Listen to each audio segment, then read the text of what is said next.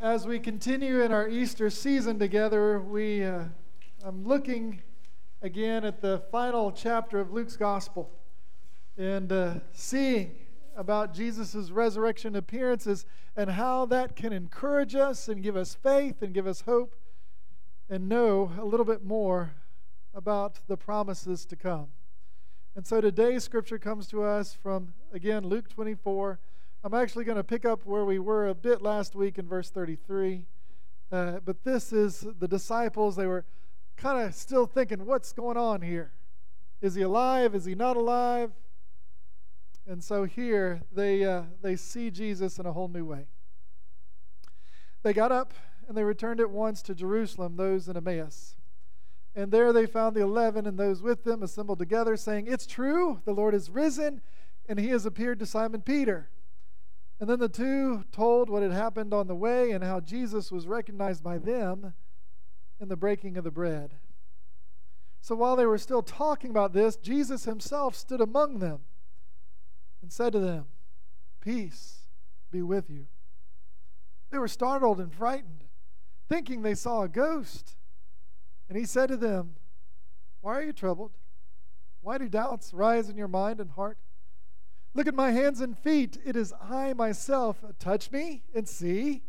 A ghost does not have flesh and bones, as you see I have."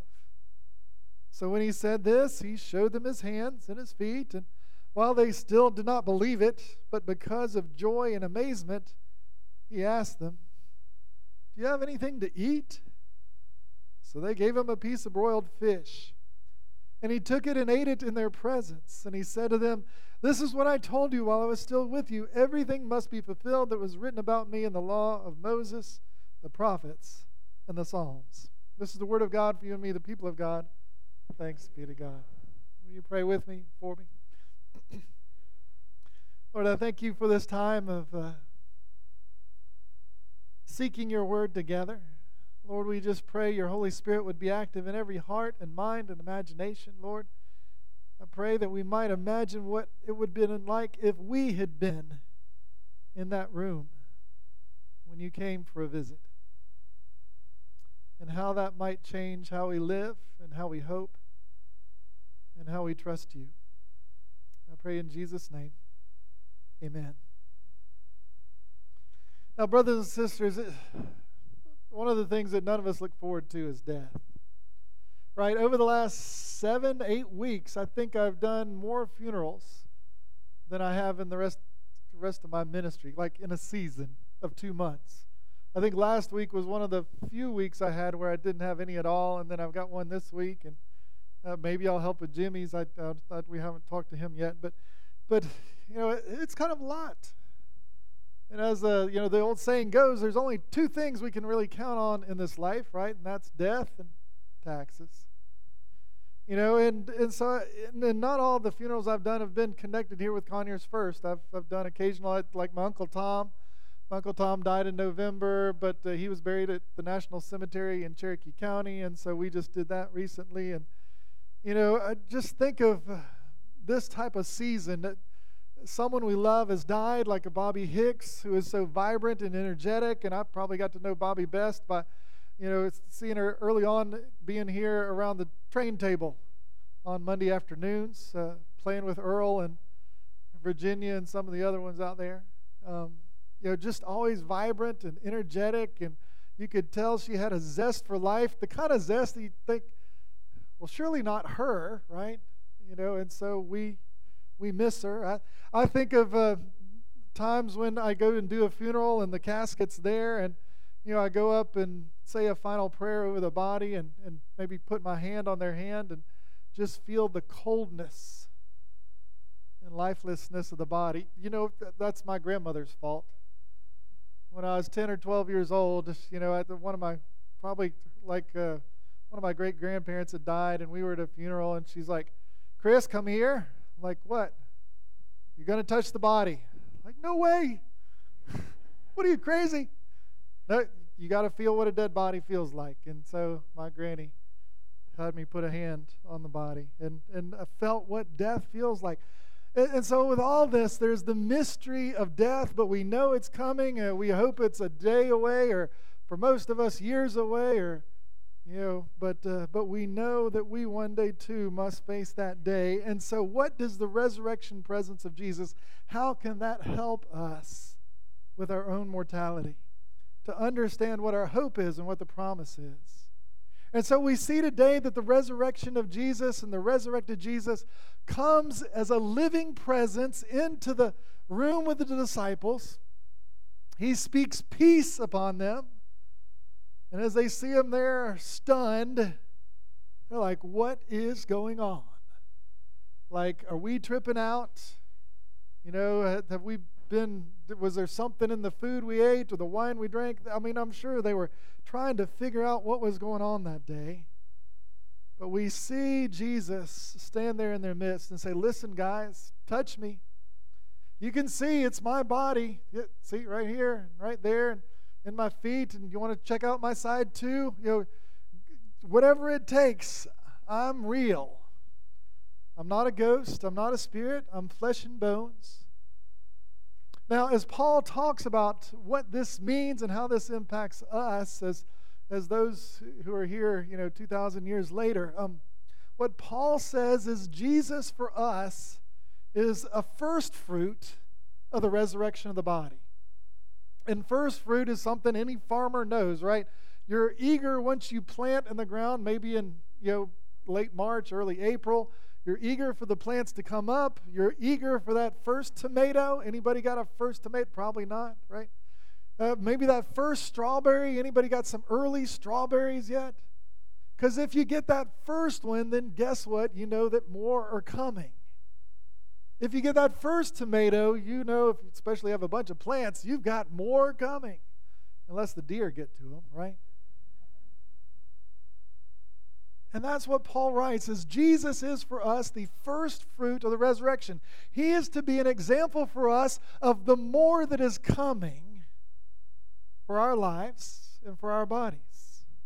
And so as we see Jesus appear, there's a couple of things we learn about his resurrection and about his resurrection body in this story. The first thing is that his body was very much like a regular human body. I mean, it was his body that had been in the ground for 3 days, right? Because he still had the scars. He could have washed away the scars and gotten rid of all that, but he kept the nails. He kept the space in his side. He kept all that there to show this is really me. And you can touch my hands. You can give me a hug. You can see that I'm not a ghost. I'm not a spirit.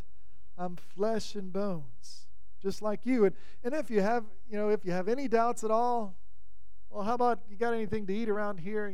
I'll eat something for you, just so you know that I am just as much a human as I've always been.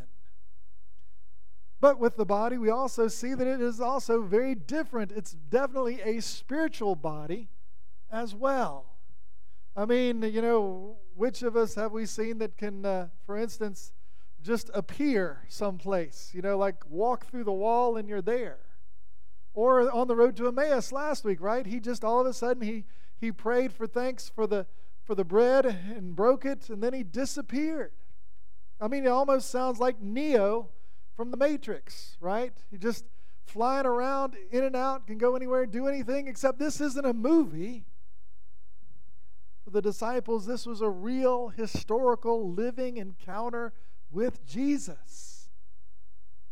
And now they begin to grapple and wrap their minds around, this guy is real. His body is in some sense like his old body, but it's also incredibly different, as it's a body that will be raised up to heaven in just a few more weeks to be at the right hand of the Father and to prepare a home for us.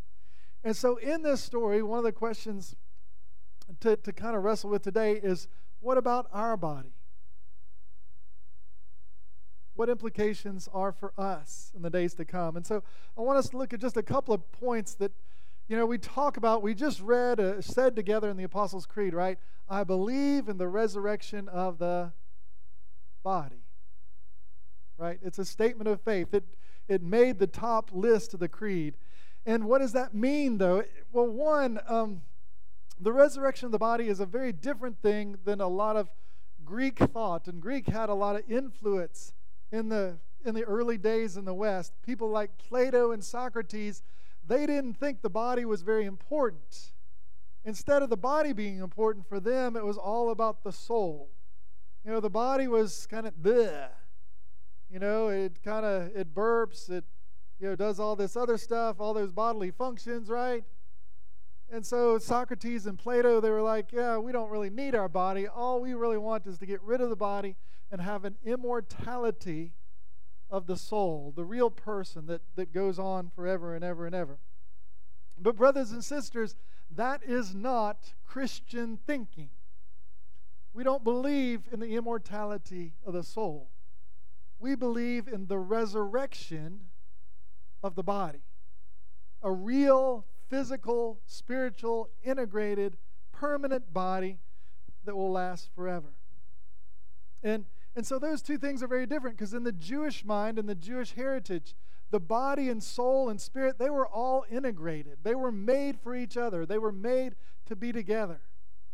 And so we have this emphasis on the resurrection of the body. And so the second thing with this that I want us to look at today, gosh, let me check my notes. Sometimes I lose my thought. It happens even to me, right? The second implication of this that Paul writes for us is this, is that the body in this life is a tent. But when we get to the next life, Jesus is making us a home. In 2 Corinthians, it's one of my favorite passages. I'll use it a lot in funerals just because I think it explains things so well. But what Paul writes about is we're given this tent right here, right now, and this tent is often frail, it's often weak, it can get cancer, it can get sick, it can get COVID, it can have troubles, you can poke out your eye, just all sorts of things. It's a tent. It's only meant to last, if doing well, most of us, 80, 90 years is like really, really good. I know the oldest lady that died recently made it to 119. I'm not quite sure how she managed that, but that's pretty amazing for this kind of tent to last for that long. It wasn't meant to be built for much longer than 80 or 90 years. And so what Paul reminds us is to be away from the tent, away from the body, is to be present with the Lord. And so he explains it like this, and Jesus explained it like this too. Remember the thief on the cross that we talked about a few weeks ago. The thief said, Jesus, remember me when you come into your kingdom. And Jesus said, today you'll be with me in paradise. And so there is this immediacy that Paul talks about, that when we give up our tent, we are immediately in the presence of Jesus. We're immediately in the presence of paradise. And we're immediately there with him. But we don't receive our home, we don't receive our new body until the end, until the day of resurrection, until the day of judgment. That there is this transitory period where we're present with Jesus and awaiting for a new body that'll last forever. And we don't know exactly what that'll look like. Sometimes it talks about us being asleep in death, but I don't totally know. I haven't been there yet. But we know that we're with Jesus and that he is making a home that is immortal, that'll be real. C.S. Lewis talks about it like this, that this tent that we have, it really is kind of like a tent. It's flimsy. It doesn't last very long. It's not very good. When you get your home, it's going to be like more real than you can imagine. And it's going to be more fulfilling than you can imagine, and more at home than you can imagine. And it's just going to be just right. And so the Lord shares that, and Paul writes that kind of thing. And so that's a part of the resurrection of the body. And so we have those things. We have a tent versus a home. We have the immortality of the soul versus the resurrection of the body. To give you one more example, I got to give you an example of how the immortality of the soul can sometimes get caught up in Christian thinking. Anybody know the hymn, I'll Fly Away, right? A lot of fun, great to sing, gets us going. Sometimes we want to hear it at a funeral, but it's not very good theology because it emphasizes this immortality of the soul and it really minimizes the resurrection of the body, right? And so it's often not the greatest theology in the world because we need to be reminded that we are getting a new body back. And so one of the deals that is probably one of the biggest questions that most of us maybe have rumbling around in the back of our mind, I think, is, well, what do we do at death? I mean, is it important that we get the casket and that we get embalmed and we get put in the ground in a way that we'll stay there as long as possible? Is that what we need to do? Or is it okay to be cremated and be scattered to the winds and out to sea? And does that matter at all if God is going to give us and make for us a new body? And so some of the things I want us that I wrestle with there or think about there is, first of all, funerals can be as expensive as weddings. You got the caskets that can have air conditioning, I don't know, just all sorts of crazy stuff in there. You want to spend $20,000 on a casket just so your grandmother is good for another 100, 200 years. It doesn't matter. They're gone. It's just a shell. It's just a tent. That's all that's left behind. And so I do think that cremation is not a bad idea because it's less expensive. And I mean, what we're ultimately talking about is God is going to give us a new body, and all He really needs is a little bit of dirt. That's about all it takes.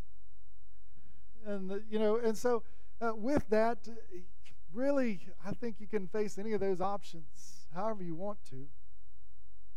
Because, for instance, our body is mostly water, right? I was reading somewhere just last night, they were saying, if your body is mostly water, then the water that's a part of your body now, it's going to be in the rain sometime soon, and it's going to be a river sometime later, and some dog is going to drink it, and so it's going to be a part of the dog for a while, and then it'll go out. And, I mean, who knows? We don't keep our cells for a whole life. The cells you had as a baby, I would doubt any of those are still hanging around, right? They're continually regenerated. They're continually new atoms, continually new molecules, continually all that stuff. Just, and so I think philosophically, if you want to be cremated, be cremated. If you want it simple, keep it simple. If you want a casket, get a casket, but maybe get a less expensive casket and send the money of the gospel to take the gospel to the Middle East or to Ukraine or what, I don't know.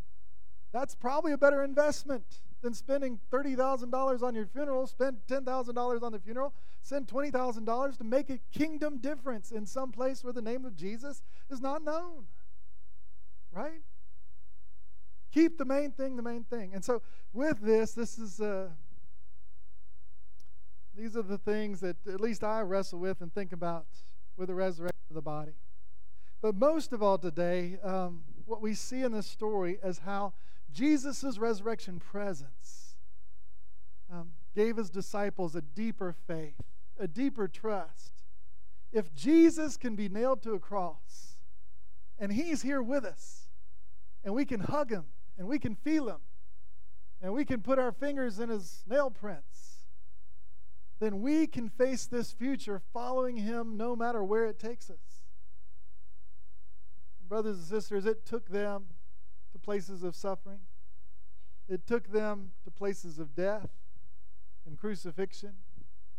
But they were ready and willing because they knew that what happened to Jesus was their hope too.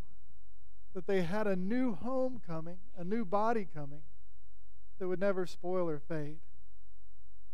To share kind of this instance is Ignatius of Antioch. Ignatius was one of the first Christian leaders of the church after the disciples died. I mean, we're talking like 100 AD. He was a bishop in Antioch, and this is what he says about these verses. He says, I myself am convinced and believe that He was in the flesh even after the resurrection. When He came to Peter and his friends, He said to them, listen, guys, take hold of me, touch me, see that I am not a bodiless ghost." And so they immediately touched him, and they were convinced, clutching his body, his very breath. And for this reason, they despised death itself and proved its victors. For this reason, they despised death itself and proved its victors. One of the greatest testimonies as to why we believe in the resurrection of Jesus is because he had 11 and 12 guys who touched him and felt him and said, "Well, if Jesus can die for me, I can live for him. And I can die for him." And they did it. So he goes on and says, after the resurrection, he also ate and drank with them as a real human being, although in spirit he was united with his Father. I think about this, implications of this. I had a church member years ago, just a real great follower of Jesus, Lee Hardy. Lee did incredible children's messages when we did children's church and all that, but Lee, he had kids, one of them in particular, really was struggling with, is God real and is Jesus real and all that sort of stuff. And Lee got liver cancer, and they did the radiation and chemo, and it got better for a while, maybe for 6 months to a year. But after that, Lee Hardy, and he's probably late 50s, maybe 60s, early 60s. He was dying. And the one thing he figured he could give his kids in his final weeks, especially his son, was learning how a follower of Jesus dies without fear, trusting in the hope and promise that's to come. And that's what he did. He did his best, in the grief and the pain, but to embrace his moments with his kids and with his family. And it's always been a model for me of gosh, I hope I can go kind of like that too. It also reminds me of a fellow, you can look at this guy up on YouTube, Claude Eli.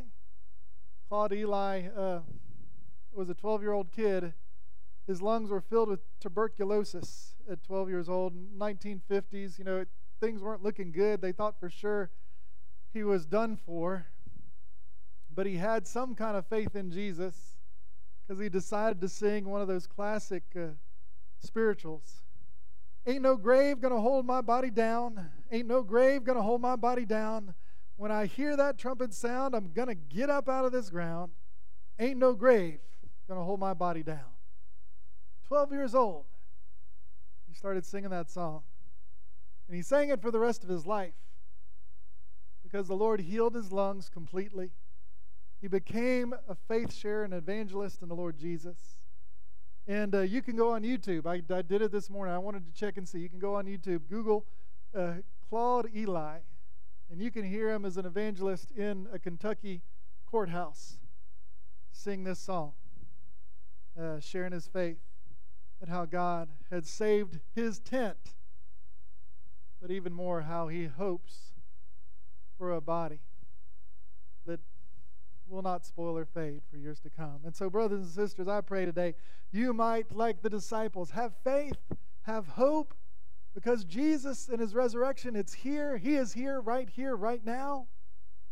He says to us, peace be with us.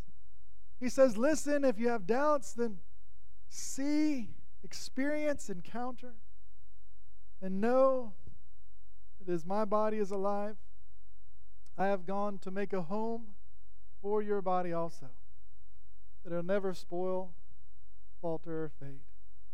And brothers and sisters, isn't that good news? If so, say amen. Let's pray. Heavenly Father, I thank you for this day, for your love and grace. Jesus, give us faith that we might open our hearts to your resurrection presence even now, right here, in this place. That as the disciples were able to hug you and stick their fingers in your nail prints and make sure you were like really real. So Lord Jesus, we can seek you and find and discover that you're just as real today, 2,000 years later. And Lord, our hope is that as your body was restored and made eternal, Lord, we are hopeful that these tents we know aren't going to last, but that you have another body coming that will not spoil or fade, but will stay with us forever in your glorious presence with great joy. Amen.